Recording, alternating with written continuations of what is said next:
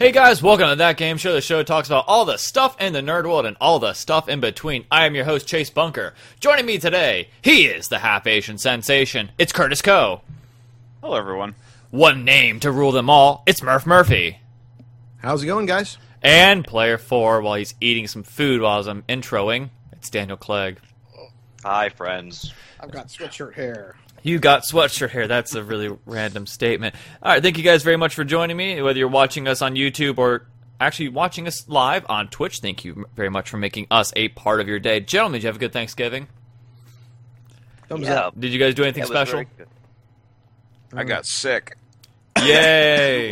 You are not having a good holiday at all. Yeah. Oh man, you are not having a good time. That's how it is. I mean, does getting sick from food count? It Overeating? That's pretty typical, right?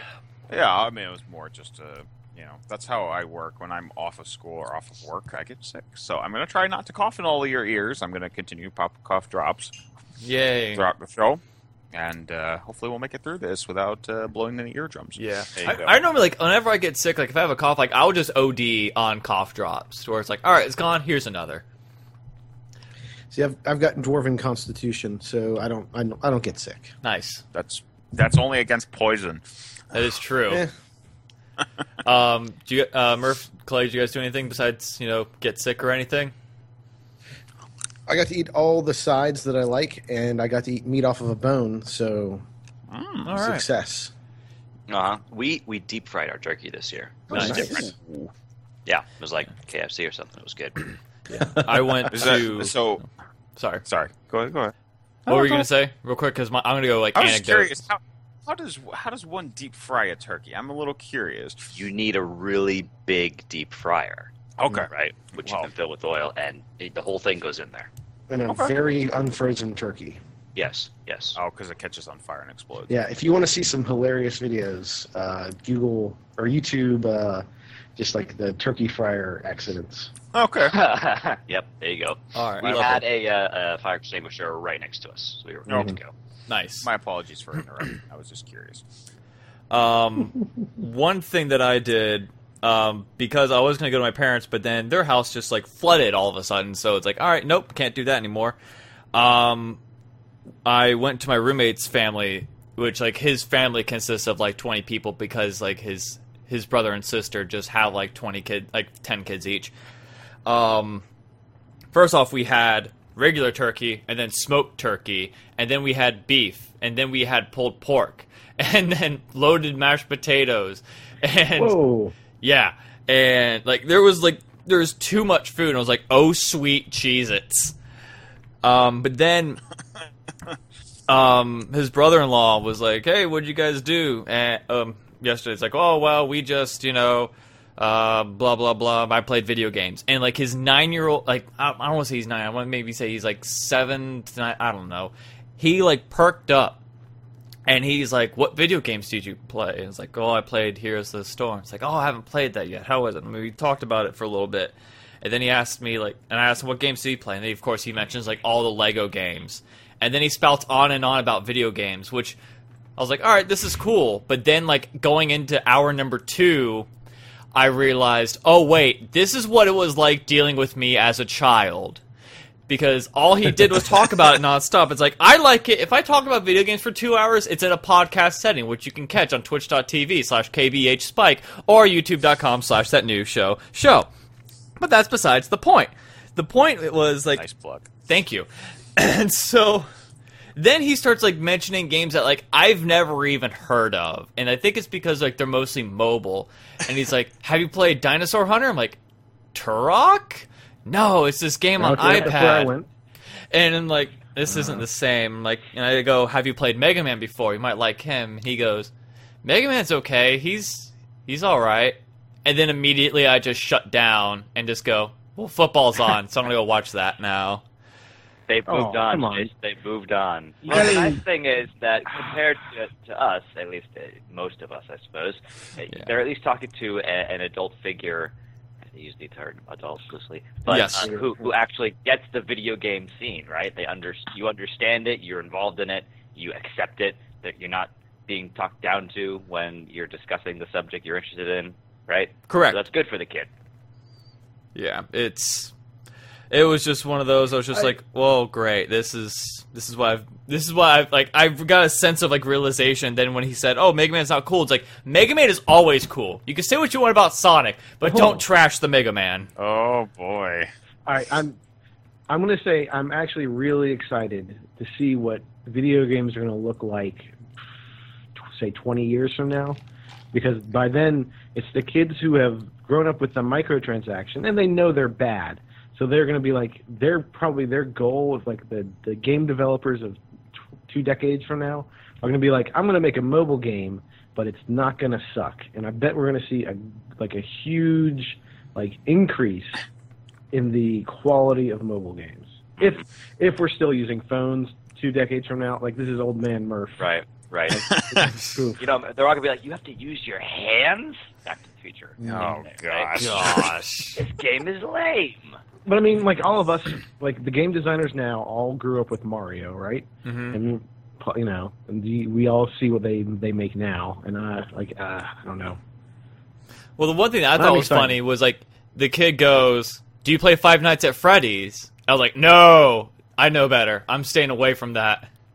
I have, you know what? That's Markiplier's job. Markiplier is, his job in the YouTuberverse is he is going to play Five Nights at Freddy's. I will watch. I won't have to deal with all the stress of all the jump scares. He can just take care of that for me. And that's what I think what horror games have evolved to is they're great for Let's Play, but like they probably won't sell well just because they're like, you know what? You take the reins on this. I'm good. Yeah, I don't know. Yeah. I like this one. Flying Planes over on Twitch says, future games will use a controller to be, quote, retro with 1080p style gaming. That's real good. Nailed it. That's actually pretty accurate. That is accurate. Well, I mean, we're already seeing it, I think, with people saying, guys, do you miss how the PS1 looked? No. No. I mean, but this is a statement I've heard people utter. Like, PS1, people are getting nostalgic for PS1 stuff, which boggles my mind. That would be like saying because that 90% of them have not actually looked at a PlayStation game in 10 years. That's like people in the 70s are like, hey, remember how great... Did you ever miss how polio was? I don't think anyone actually says that. Exactly. It's like PlayStation... Like we can admit this. And like the N64 PlayStation universe... Graphically, it was like, it's just awful. It hasn't aged. But like games-wise, it's like, they have a lot of great games. It just, gosh, the graphics are just like, it's like buffering. Like it's constantly buffering. I think it's a nostalgia thing because I think people are going to, I think we are within a couple of years of seeing a PlayStation 1 N64 aesthetic style retro game coming. Anytime anybody says something like that, I advise them to look at what GoldenEye looked like. Right, but I'm saying, we still put out Nintendo games, Nintendo style games. Yeah, and I want to watch these hands. They are like very obviously inferior to SNES style games. Like there's going to be this retro polygon movement. I think maybe some of those games that kind of... it's hard to explain exactly what I'm saying, but of the games that were trying to look realistic and more of the games that were going for that kind of cartoony look, like, say, we'll go with something like Banjo-Kazooie or... Spyro the Dragon. Yeah. Right. I think people are going to try and mimic that aesthetic. I mean, I guess they kind of already are, in a way. Kind of? But I mean intentionally. Okay. Here's the funny thing. That's an awful idea. Like, if we want retro, like, we can go up to maybe, like, Super NES, and it's like, oh, this is, still aesthetically pleasing. But when you make that jump from, like, 32 to 64, it's like, oh, yeah, this is just awful. I mean, I know. Look, I'm not advocating this, but I'm just saying it's coming. So get prepared. Did you guys ever see? I'm sure you didn't play it. The game Sword and Sorcery. Yeah. It was. I know. Okay. I figured you did, Murph. It's look up Sword and Sorcery. The SWOR. Yes, I remember this box. Sorcery. It was a. It came out in the last 3 or 4 years, I think. Yeah. It is a 16-bit adventure game, right? The graphics, could have been fantastic, but they intentionally downgraded them so that it looks really crunchy. But they took that in an artistic direction, right? It's all about creating a deer or a mountain range or your character in this really simplified art scheme. I think there's a place for that. But when you intentionally go low-res polygons, can you hear my cat crying? Yeah. Sorry. Yeah. Well, look, I don't get it. I'm just saying. It's kind of It's like coming. Okay. people, and in 20 years, people are going to be like, you guys remember how Minecraft used to work? To look? Uh-huh. And then they'll be like the Minecraft retro revival or something. Well, I guess Minecraft, it kind of is the epitome Yeah. of that, isn't it? right. Because but I mean, people it are gonna has be the like, blocked hands. Like I remember, like the big thing in StarCraft 64 was seeing all of them run just with like these like blocked hands. Like, oh, let me grab this for you, and it just like their fingers don't move, but it just like automatically like suctions into their hand. Like, I don't know. Okay, well, I'll keep an eye on it, and then We'll see. We'll revisit this in 10 years. I think so. If we're doing this in 10 years. Oh, I don't know.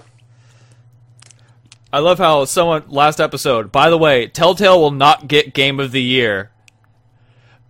Ouch! Yep. No, play Tales from the Borderlands. That was a fun game. Nope. Well, I have a feeling I'm going to get flack for that. That and the polio joke, but that's okay. Some people are saying, I think we're good. I think enough time has passed. yeah, this is true. Did you guys do any Black Friday shopping? Run over any old ladies? Punch any children? So What, I is that got too much? One thing, but No. no. I I had to got think one about thing, but I did it from the safety of my house, and that was I subscribed to Marvel Unlimited. Oh, I've done that before. Do they have a And- deal going on? They had a deal. I think it was like $50 as opposed to like $70 for the year. So Yeah, that's not bad. mhm. If you're an avid comic book reader, absolutely.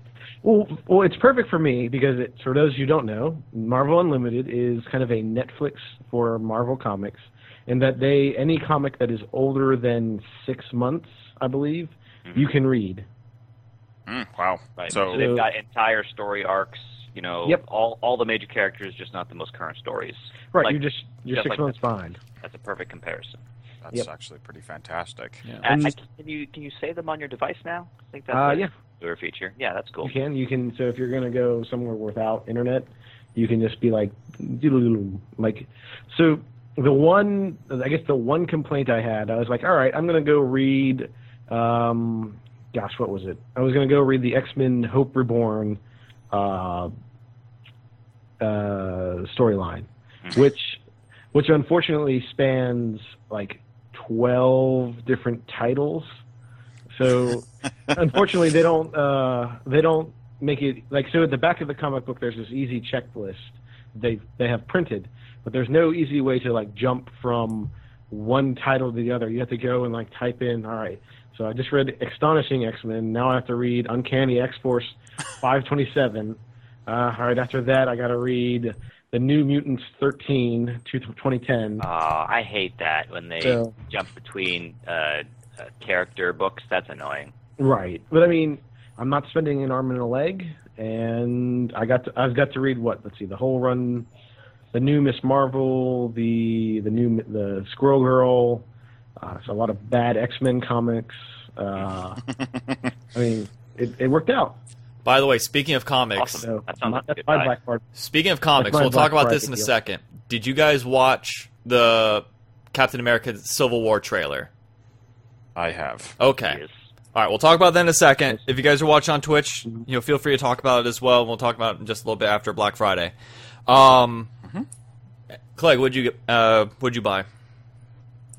And how much did you Only spend? A couple things that are video game related. The Heroes of the Storm sale was going on, so I got a couple of skins because everything is 50% off. Mhm. And I don't want to lose money on these deals, right? So Yeah. I gotta pick up 2 or 3 that are like $3. That's not too bad. But I did some of that. And then we got a bunch of computer upgrades, new solid-state drive, a couple new fans for the rig. Nothing terribly interesting, just a couple of baseline items you need to keep the game running. Yeah. But that's about it. What about you, Curtis? Well, I'm going to be completely honest. I bought a whole bunch of stuff for my wife because I was a smart person. And on Cyber Monday, I was like, okay, Legend of Korra. I promised my wife I'd buy that. Spend $40 that's right. You on told that. me they've got the whole thing available. I got the whole thing for $40 on. Unfortunately, it was on DVD because they're jerks and don't want to release a full thing on Blu-ray, which is awful. But you can get it in Australia, so that sucks. Also, we spent $35 for the full Blu-ray collection for Harry Potter. That's not bad. For all 8 movies on Blu-ray, which was pretty fantastic. And then I bought a hat from from Durarara, and I'll let you guys figure out what that is. This anime called Durarara. It's right. Yeah. It's a hat that is one of the main characters called Salty. It's their little motorcycle beanie. So I bought that for my wife. Which site did you get that from? Amazon. Really? Yeah. So my wife wanted it, and we needed to spend 1 more cent in order to get the free shipping on our Harry Potter because it was $34.99, like a bunch of jerks. So I spent an extra, $17 on this little hat that Charlotte's gonna like. So save the $5 on shipping. I mean, it was something she wanted anyway. So it was kind of one of those things where it's like, that's one less Christmas present I have to buy this year. So yeah, I said I wasn't going to do any Christmas shop or any Black Friday shopping because I was poor, and then I looked at the Steam sale. And it's like, I could probably afford these. Like, I got more Payday DLC because I realized I forgot to get a character. And which, by the way, they announced that they're doing a Point Break heist based off the movie, and that Bodhi's going to be a playable character. So it's like, yes. So I'm excited for that. And also, I saw that Mass Effect 1 and 2 were on sale. And it's like, originally I was going to get Mass Effect 1. It's like, all right, $5, that's not bad. And like the one thing I was afraid of was like, because on Steam you can get Mass Effect 1 and 2. On Origin, you can only get 3. And so I'd have to go to Origin. It's like, is this really worth it? And I wasn't sure if the save games were going to convert, and it said yes, they do. So I was like, okay, cool, I'll get it. And so I was about to get 1, but then they were like, oh, do you want to get 1 or do you want to get 1 and 2 for $8? It's I will tell you, I think 2 is the better of all of the series. I hear that 2 is amazing. Yeah, 2. Yeah, I would think 2 is probably the best of the 3, but not by much. Yeah. I just feel like it hit really hard at the end of the game, and it really made you think about your choices. But anyways. But yeah. So, another study came out as well that said a lot of people did more online sales this year for Black Friday than they did going to the retailer or going to the actual retail store. So I thought that was cool, but at the same time, it's like I kind of like human interaction, but I might limit it on Black Friday.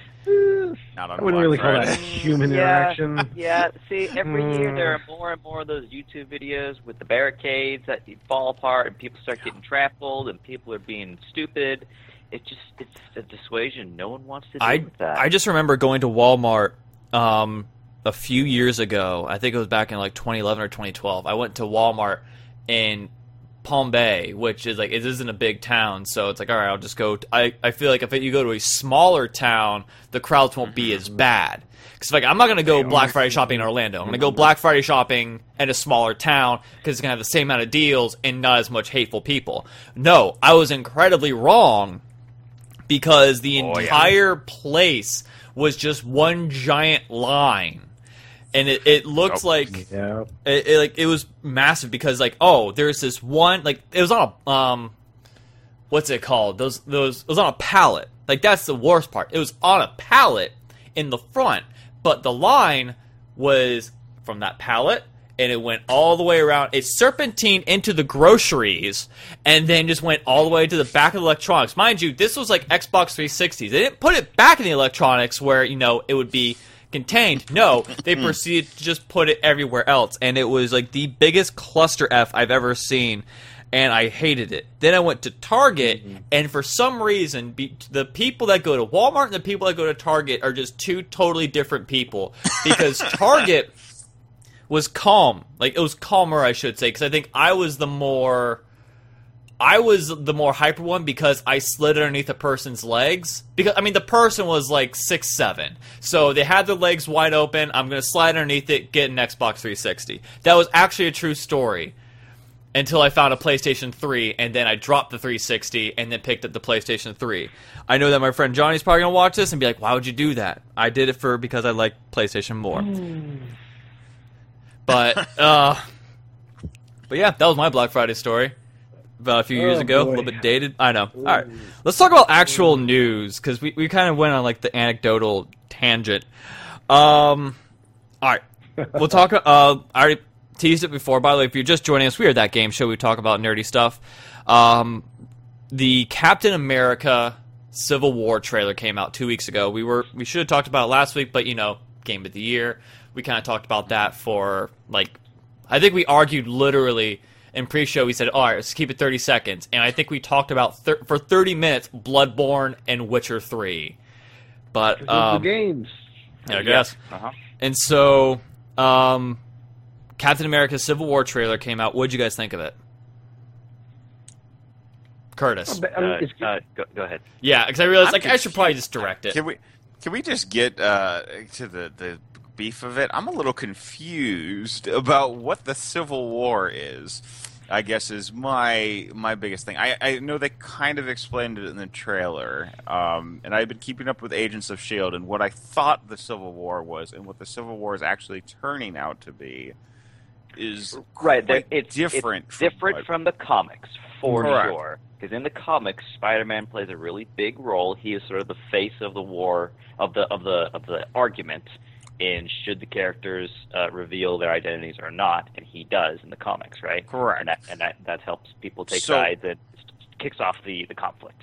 From what I understand, and I'm definitely input from everybody else here, is it seems like this is more about accountability than it is about registration. Keeping superheroes in check, as in not destroying countries and cities. I think that was always the point, even in the comics, wouldn't you say, Murph? But I guess the problem the movie has is that they can't say mutant because of Fox, right?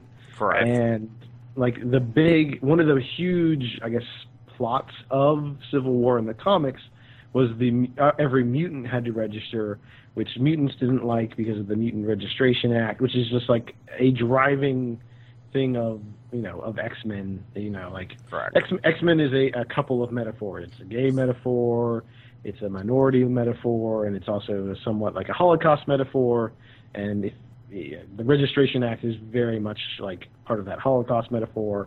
But when you can't say mutant, it kind of does. The Civil War doesn't make as much sense. Well, okay, so I'm going to have to talk about Agents of S.H.I.E.L.D. Right. Spoilers. Agents of S.H.I.E.L.D. is very much about Inhumans, and they've been kind of using Inhumans in the same way they've basically been using Inhumans the way that the comics used the mutants. Right. They're starting to get into this registration, but this doesn't really talk about that at all. So, and we've already seen some rather catastrophic things that Inhumans have done in the TV show, but nothing in nearly the scale that would constitute in Civil War. So, right. I guess I think the issue of accountability is definitely going to be a driving factor. It wasn't comics, and it's going to be here because it's about people dying, and these heroes were supposedly responsible, so someone needs to be held accountable, right? I think the question we all have, and we're only going off a trailer here, right, is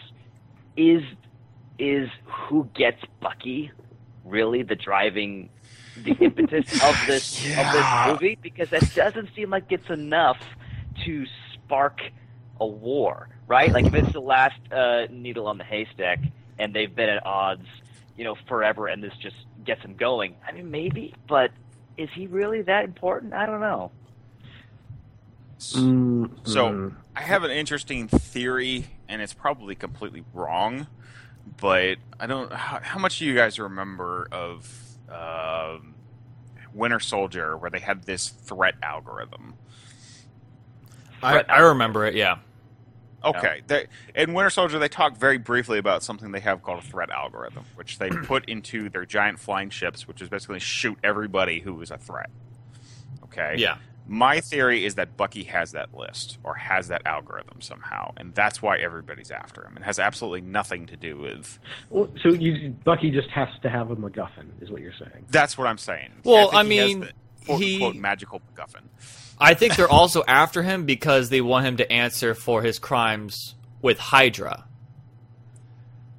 And, like, the thing is, like, I look at Civil War, and I think the story behind Civil War is definitely different in the Civil War comic than it is, at least it looks like, in the movie. Which is kind of important because in the comic, I'm going to try not to spoil it, like, there's a big, big moment that, you know, somebody dies. And at that point, it's like, do we, like, you know, that person's going to be gone forever. Granted, this is movies. We can probably revive them, all that stuff. But at the same time, do you think that they're trying to avoid that by somehow, like, altering it just a little bit to where they can keep said character and also keep going with the rest of the series? You know who I bet is probably going to bite it? Is not the one who dies in the comic. But I bet Robert Downey Jr. there is kind of like, all right, I'm done being Iron Man. I would also bet money on that. I would say that's... I wouldn't think be that surprised. Would be surprising, given how much he has to be paid for every movie he's in, right? Yes. So if you want him to go out with the biggest bang possible, this is a great opportunity to let him do that. And on top of that, then if you still want Iron Man, you just put another guy in the suit and just say, "Oh yeah, I took over the Iron Man suit." Right? Yeah. But never take this mask off. I mean, I guess the question is really, is that where they're going with it, or is it kind of supposed to be, you know, basically certain heroes are no longer in good graces with each other kind of deal, where there's this kind of splintering. Right. Well, in the comics, everything sort of worked itself out. People's memories were erased, and, you know, sort of timelines were reset. Like, things kind of went back to normal-ish settings from before the Civil War, kind of. I don't know if they would go that route. I feel like there's going to be some finality and a couple of deaths in the movie, and we're going to see some changes in the rosters again, and new actors coming in, which is probably a good thing, you know. Yeah. Fresh faces in there. And what's on the slate, right? We got Doctor Strange. We got Doctor Strange. We've got Black Panther. Ant-Man 2.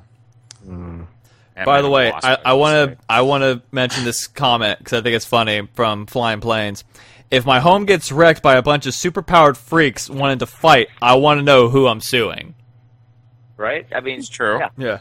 That's kind of one side of the argument. It is valid. You get some insurance. Everyone in the Marvel Universe has superhero insurance. Yeah. Or should. I mean, if you're smart, you do. I bought us volcano insurance. But we don't have a volcano. But don't you think we're overdue for one? My God, you're right.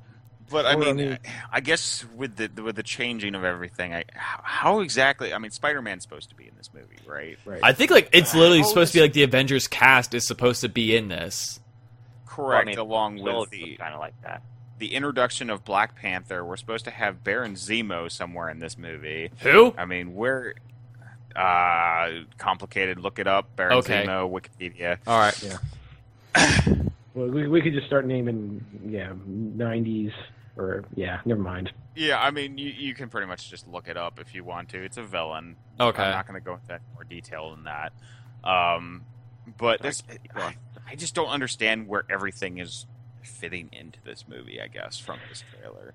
I don't have a good sense from this trailer, but I don't know, I'm sure it'll be a good old-fashioned superhero beat 'em up.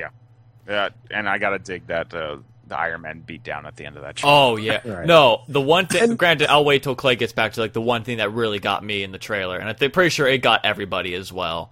Oh yeah, I know exactly. Oh and yeah. I do want to say, like, the Tony Stark Captain America like beef, like, it's not like they're suddenly not like, we're suddenly fighting. Like, this has been building, right? Yeah. Yeah. Like, this beef is deserved, especially from like the last movie with Age of Ultron. Mm-hmm. Like, oh yeah, Tony Stark, you just unleashed Ultron on the world, you jerk, said Captain America. But can we talk about the person who probably should be held the most accountable is Iron Man, and he's kind of on the opposite side of. Yeah, but yeah, no. Well, that's Tony Stark and Captain America. Yeah. I mean, that was kind of my humorous note. Is actually my wife said it. She's like, I mean, isn't he the guy that kind of like did all this terrible stuff in the first place? Yeah. Yeah. I mean, that's kind of why, like, I mean, that was the biggest hint right there for Civil War, was because, you know, Cap didn't like it, Tony did this thing, and then, chaos ensued. And then you got the guy, no strings on me, and then there you go. Then Ultron happened. Yep. I don't know if you Fairly accurate impression. Not gonna lie. Have you guys gotten a pretty good look at that Black Panther costume? I haven't watched a lot of it. I saw him like, oh, hey, Black Panther. Well, he's gone already. Very minor, but it looks good. All right. So, now that Clegg's back, the one thing that got me, and it was probably the best line, was, I'm sorry, Tony. He's my friend. So was I. So was I. It's like, Right. good line. It's like... That's the crux of the movie, is friends fighting friends, right? Yeah. Mm-hmm. But it was just like, that was the... Black Widow fighting Captain America, and they had the whole buddy-buddy thing going on in the last Captain America movie. Yeah. So, Almost. But, like, It'll be that was interesting to see how it all goes. That was my Jared Leto, like, hurt you really, really bad moment. It's like, oh my gosh, that's such a good moment to end the trailer. Yeah. it's going to make you feel the feels. Oh, man. So we'll see. Yeah, we'll see. I'm really excited for this. And the thing is, like, I'm trying not to get too hyped, because whenever I get too hyped, I get disappointed. So... Look, I just want them to do the current, like, kind of Marvel storyline where Doom is literally God, Fantastic Four are the villains, and like, now everyone's on Battle World, where like all of the multiverses have slammed together. So there's like 20 Hulks fighting like 20 Thors. Thor is the police. Isn't that Secret Wars? Is that what you're talking about? Where everything's kind of flipped. It's a really weird storyline. What was it? Did you guys watch the Michael B. Jordan interview where they're like, why does Fantastic Four suck? And he was just like, yeah, it's not what we were...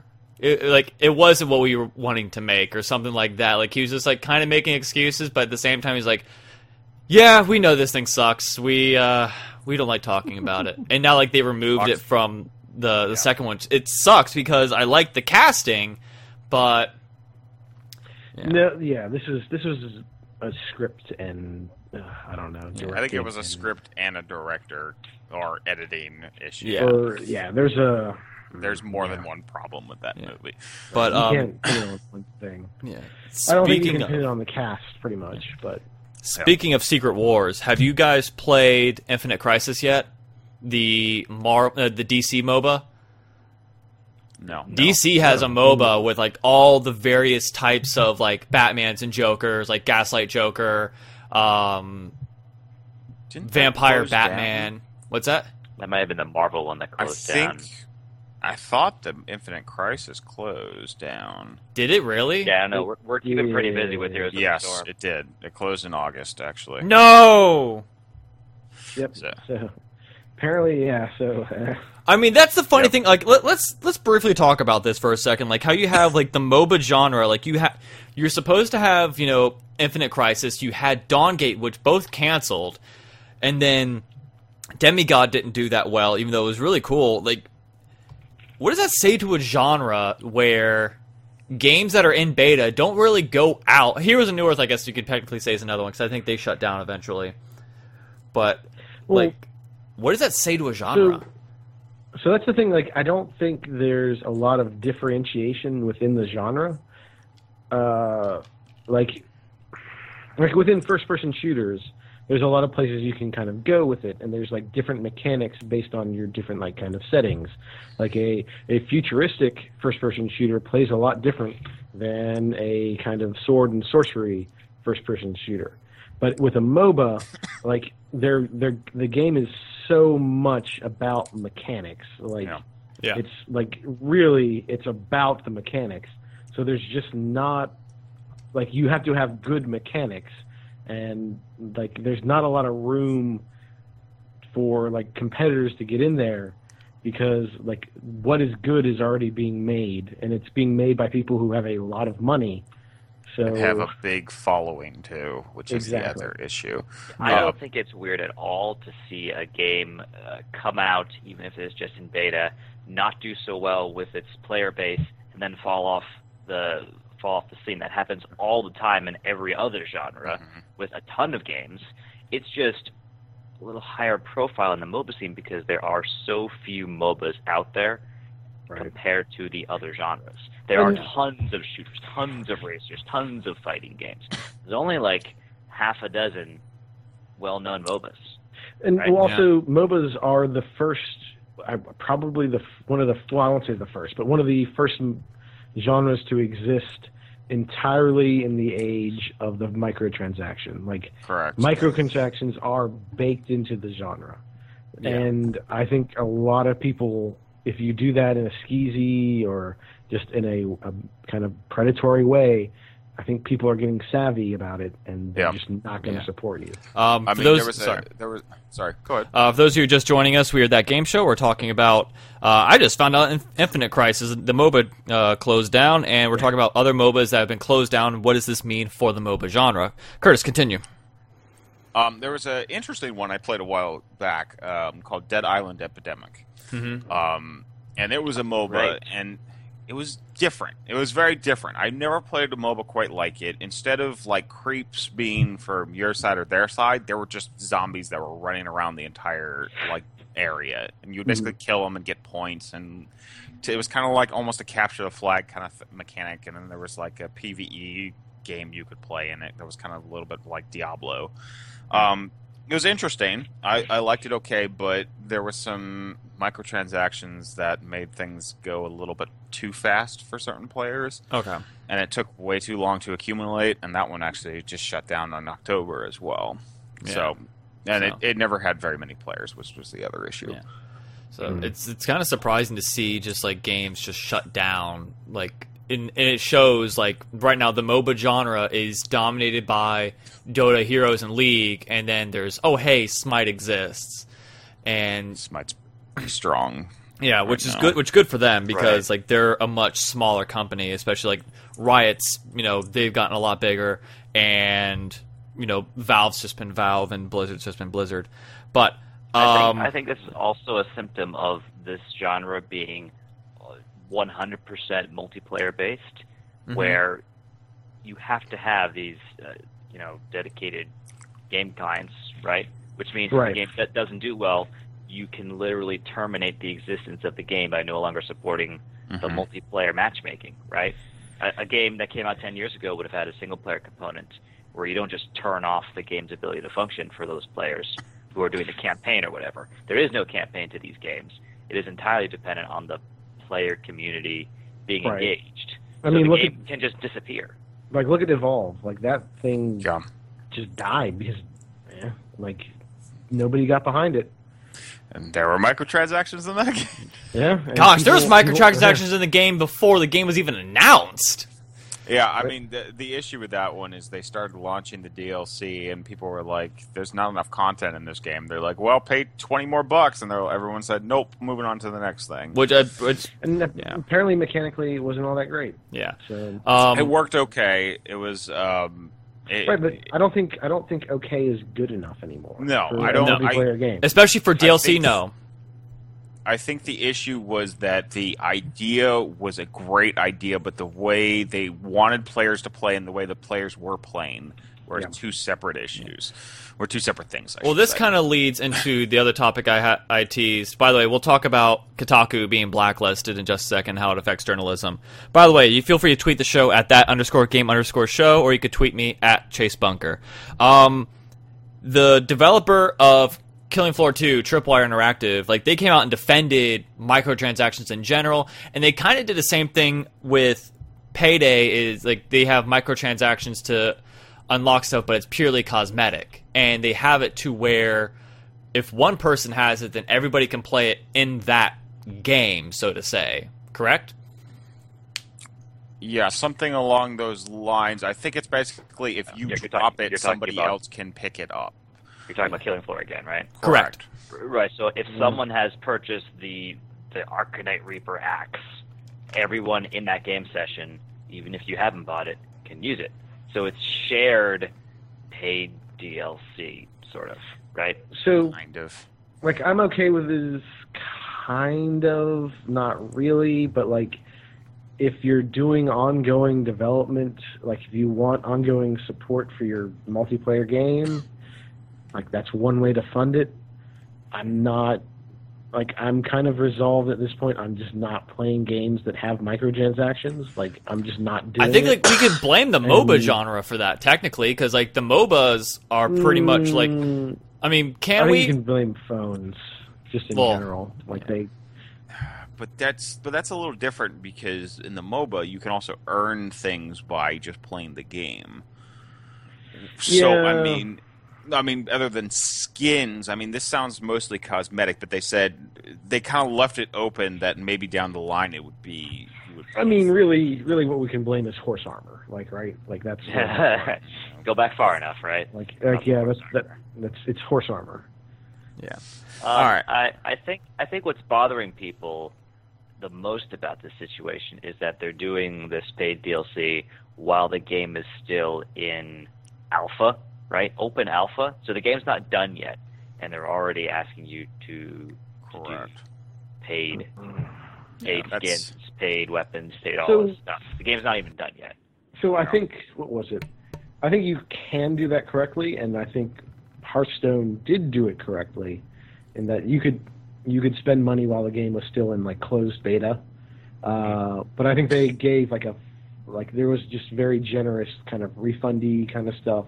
You got everything again, essentially. When the game actually came out, if you had pre-purchased 500 packs, you then got 500 packs again. Different stuff, I guess. Or I think you still got the same cards, but for a while you could just disenchant it it was basically you could do a trade that was 1-to-1 if you wanted. They still do that now. If they ever change a card, they allow you to disenchant it for like the exact, like so that you can like trade it for a card of the exact same rarity.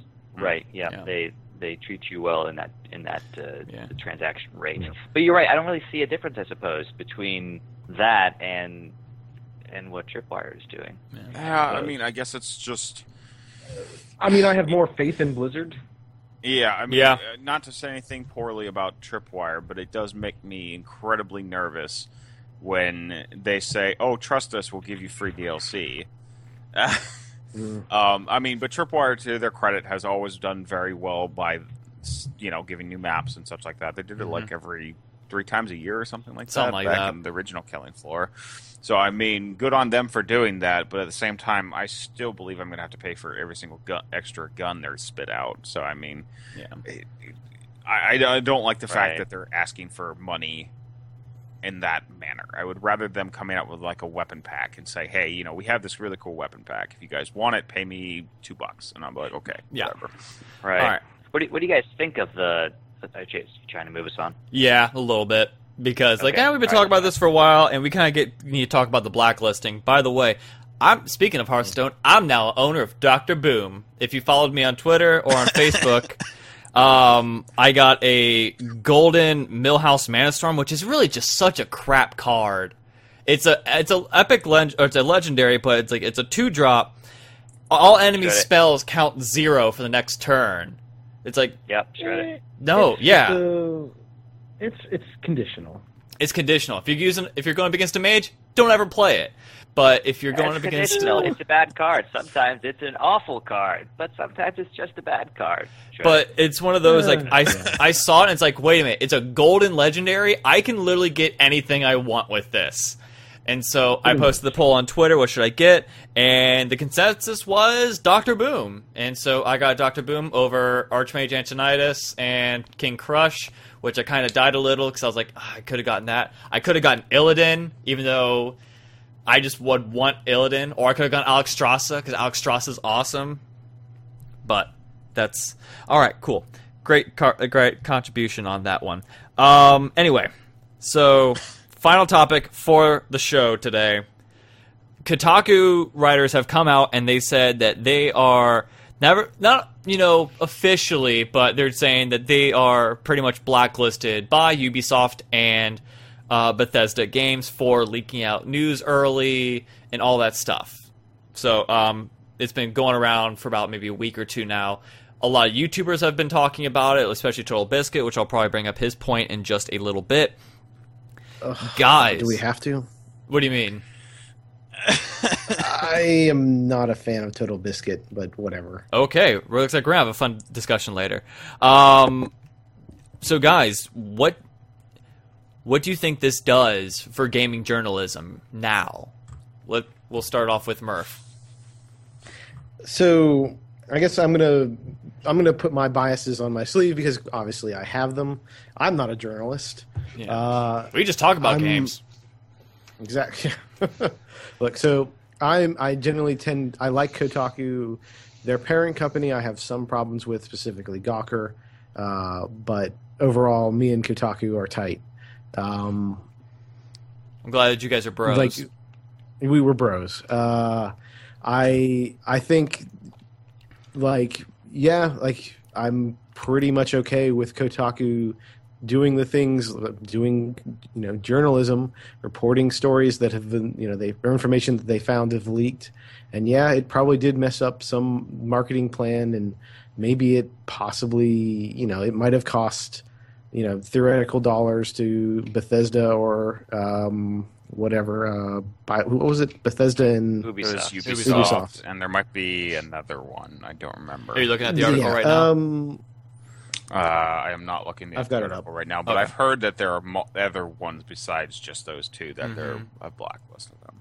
And like, it's like it is perfectly within those companies' rights to not talk to a news outlet, just because I don't think anyone should be forced to talk to any news outlet. That's not America.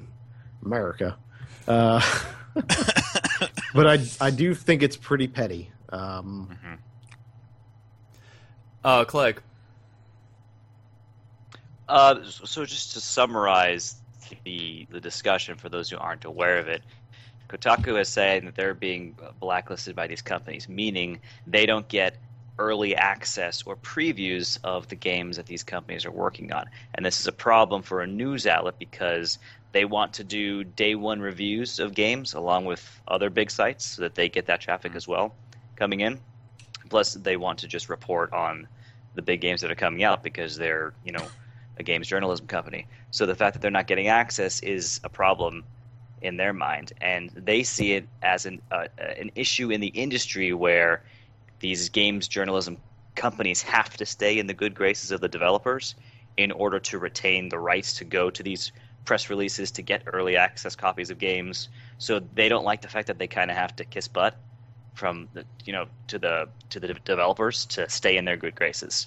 From the game developers' perspective, they don't like having the game that they've been working on in secret for years suddenly outed via leak. They lose the surprise factor for their audience, right? That's the big issue from their perspective. It might change the release schedule, it might change the development schedule, because all of a sudden they have to talk about something they weren't going to discuss for another year or two, right? So from their perspective, commenting on rumors is disruptive to their plans, right? That's sort of a summary of what's going on, right? Did I miss anything? No, that sounds about right. Correct. The kiss butt part, though, they basically cut off almost all contact, from what I understand. With won't even return Kotaku's emails. Right. Just no contact whatsoever. Yeah, and they don't get there's no exclusivity. Previews. Which first Total Biscuit, brought this up, and it's a very good point. Like, what about the fact that look at how many first looks IGN gets and GameSpot, and it's you want to somehow also avoid the paying for good reviews in a way. Because okay, Curtis, make your point as well, and I got no. Finish your point, and then I'll make my point after. Because no company, I think, for fairness, for the consumer's sake, nobody should be blacklisted because everybody should have fair access and all that stuff. Because we know that there is a little bit of corruption in games journalism, that people have paid money for a good review. And that was why Jeff Gershman got fired from GameSpot years ago for Kane and Lynch. Everybody pretty much is agrees Jeff Gershman got fired for that. Am I wrong, Murph? Or I think that one's a fairly well documented case. I want to tread lightly here. Oh yeah, I do not think there is a major problem in games journalism or ethics in games journalism, and I'm gonna summon the elephant in the room, and that I am because we've said ethics in games journalism. So of course we're talking about there. Nope,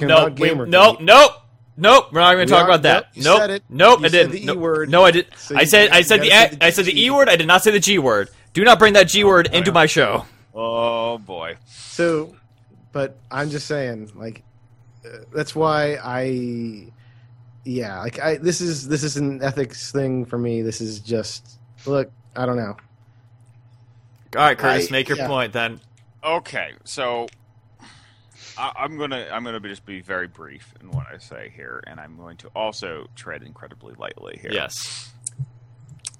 News organizations, okay, no matter what news organization it is, love stories. They love them, okay? They love to get on other news organizations when they screw up, too. This is true. Without getting into too much of it, with the topic, and that sentence might not make a lot of sense to a lot of people, and I promise I'll come back to that statement.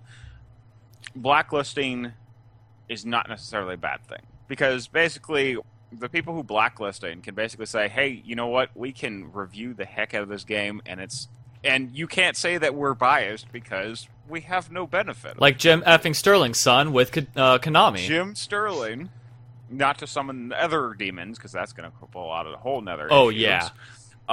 Is blacklisted by almost every major publishing company, I think, for talking about different things and, getting on people's cases. But whether you believe his points are valid or invalid, you have to say that he's not bought necessarily by any of those companies. And likewise, they're blacklisted, but does that really matter? Yeah. And going back to the original point, in terms of just ethics in general, everybody loves a good story. Okay, everybody loves to get on each other if someone's being, they think someone's being unethical or whatever. And without going too much more into that, we would have heard tons more about all sorts of corruption. I'm just saying, people love to talk. One company, especially, the evil Gawker or any other big news organization would totally jump on another news organization if they thought they were. So what you're saying is this could be a story that Kotaku is making that could partially be true, but it's also a somewhat of not like a clickbait link news story, but almost a story that's hey. Can I make my point, because this is going to summarize exactly what you're saying. Okay, go ahead. So in my opinion, when you comment on a rumor, when you post a story about a rumor, we've heard, there's been a leak, we've been told from our inside sources that Fallout 4 is coming, right? This was 2 years ago. Yeah. We've heard that they're working on the sequel to Skyrim or whatever, right? That's what that is. That's not journalism. There's no real... You're not commenting on anything concrete. There's been no confirmation from the publisher, right? You're posting something and it's clickbait. That's exactly what it is. So when you post a story like that, and then you get slapped on the wrist by the publisher, right? They're totally within their right to do that. They should do that in my mind. And then you act all high and mighty saying, we are the epitome of games journalism. This is what we did. And it's a problem with the industry as a whole. Okay, you guys are not the epitome of games journalism. You commented on a rumor. So you're acting a little too big for your own britches in my mind.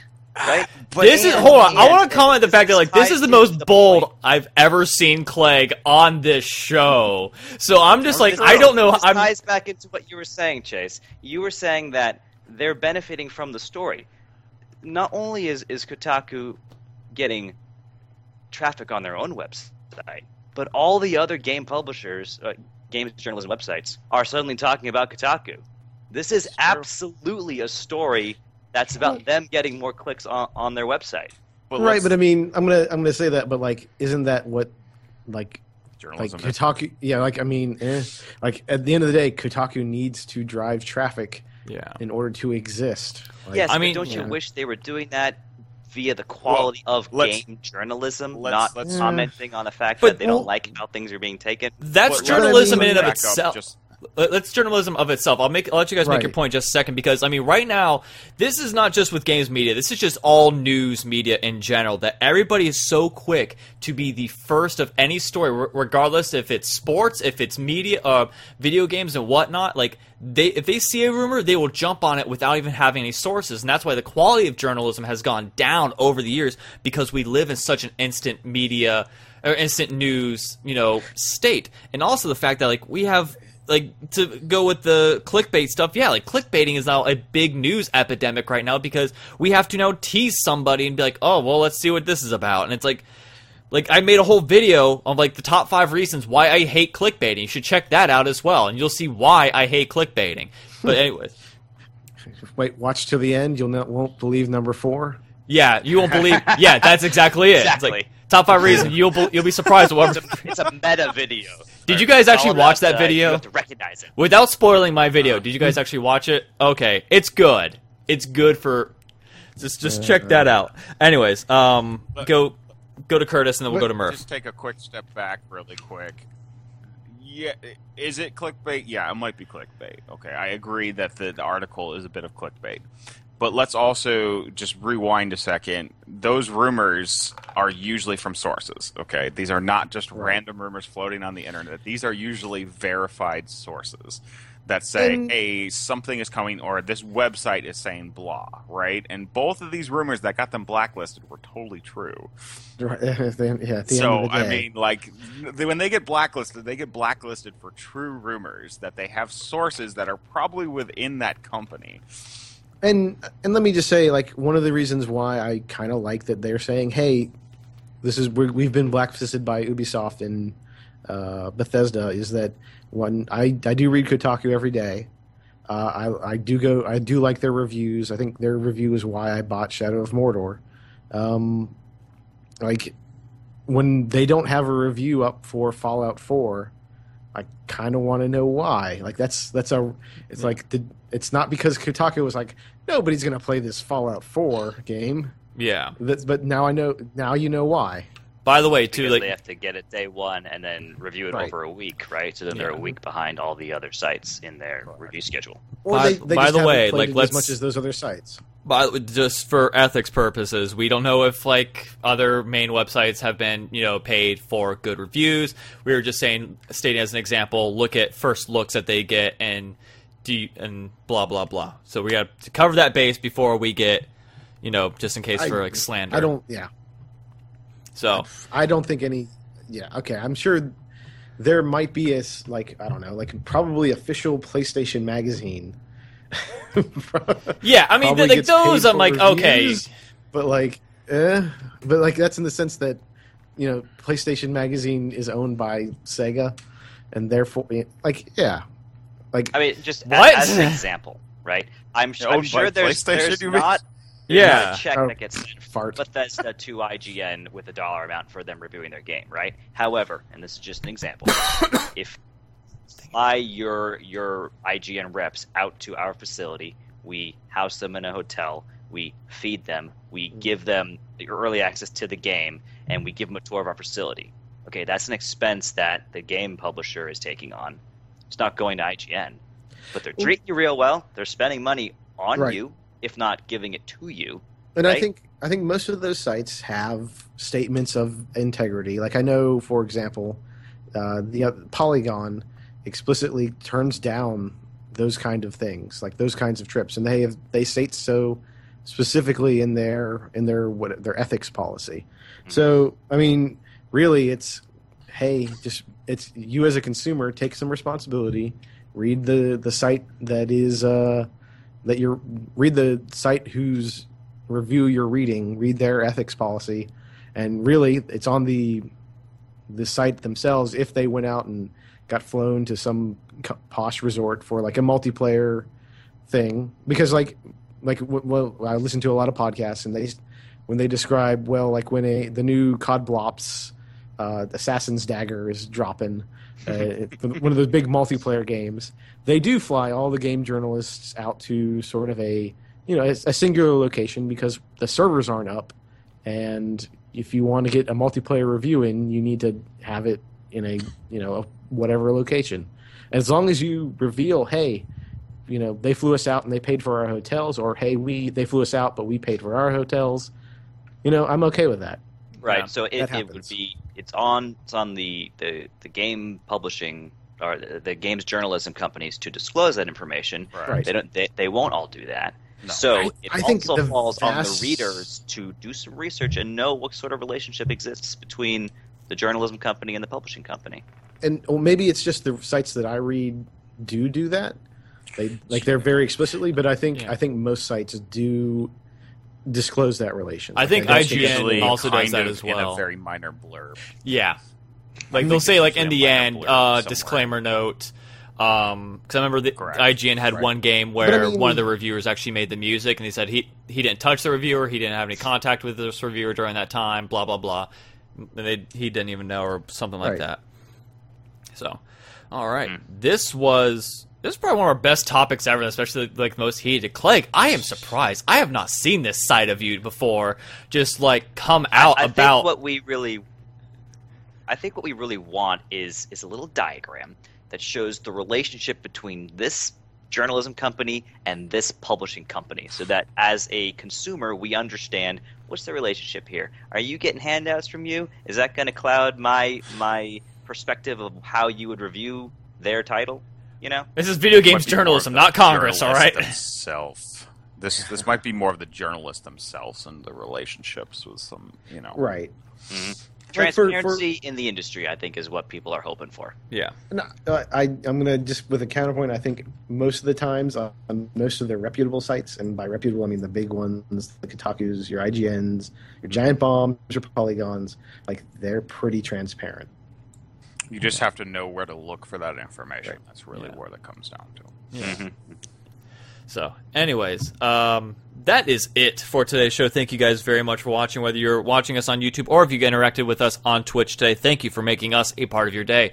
Follow the show on Facebook, facebook.com/thatnewshowshow. You can follow me on Twitter @ChaseBunker, or you can follow the show on Twitter @that_game_show. You can also follow Murph on Twitter @DorkKnightShow. Check out him and his friend Mike's YouTube channel, Mikesimum Tomato. It's Sonic. Oh, no, not anymore. It's no longer Sonic Month because it's December. We're a couple more Sonic. We have recorded all of Sonic Timber. Okay, put it that way. Sonic Timber. Gosh, We're really moving into the month catch your name. Look, it's Sonic Month. Look. Yeah. Actually, I'll give you a preview. The last game of Sonic Month, I actually liked. Ooh, that's exciting. Little what a teaser tease. Check out some of the other videos I've done, especially in reverse order. No, we're not. Sorry, go ahead, James. Yeah. Feel free to check out the clickbait video that I mentioned as well. It's kind of interesting. And also, check out some of the interviews I've done on our YouTube channel. Other than that, Curtis, did I forget anything? Not that I can think of, buddy. All right, please don't die on me before I finish this show. Murph, did I forget anything? Well, try not to. I think I'm good. Clegg, did I forget anything? Nope, good to go. All right. So for Curtis Coe, Murph Murphy, and Daniel Clegg, I'm Chase Bunker. Have a great rest of your week, and we'll talk to you guys next time. Bye-bye. Bye.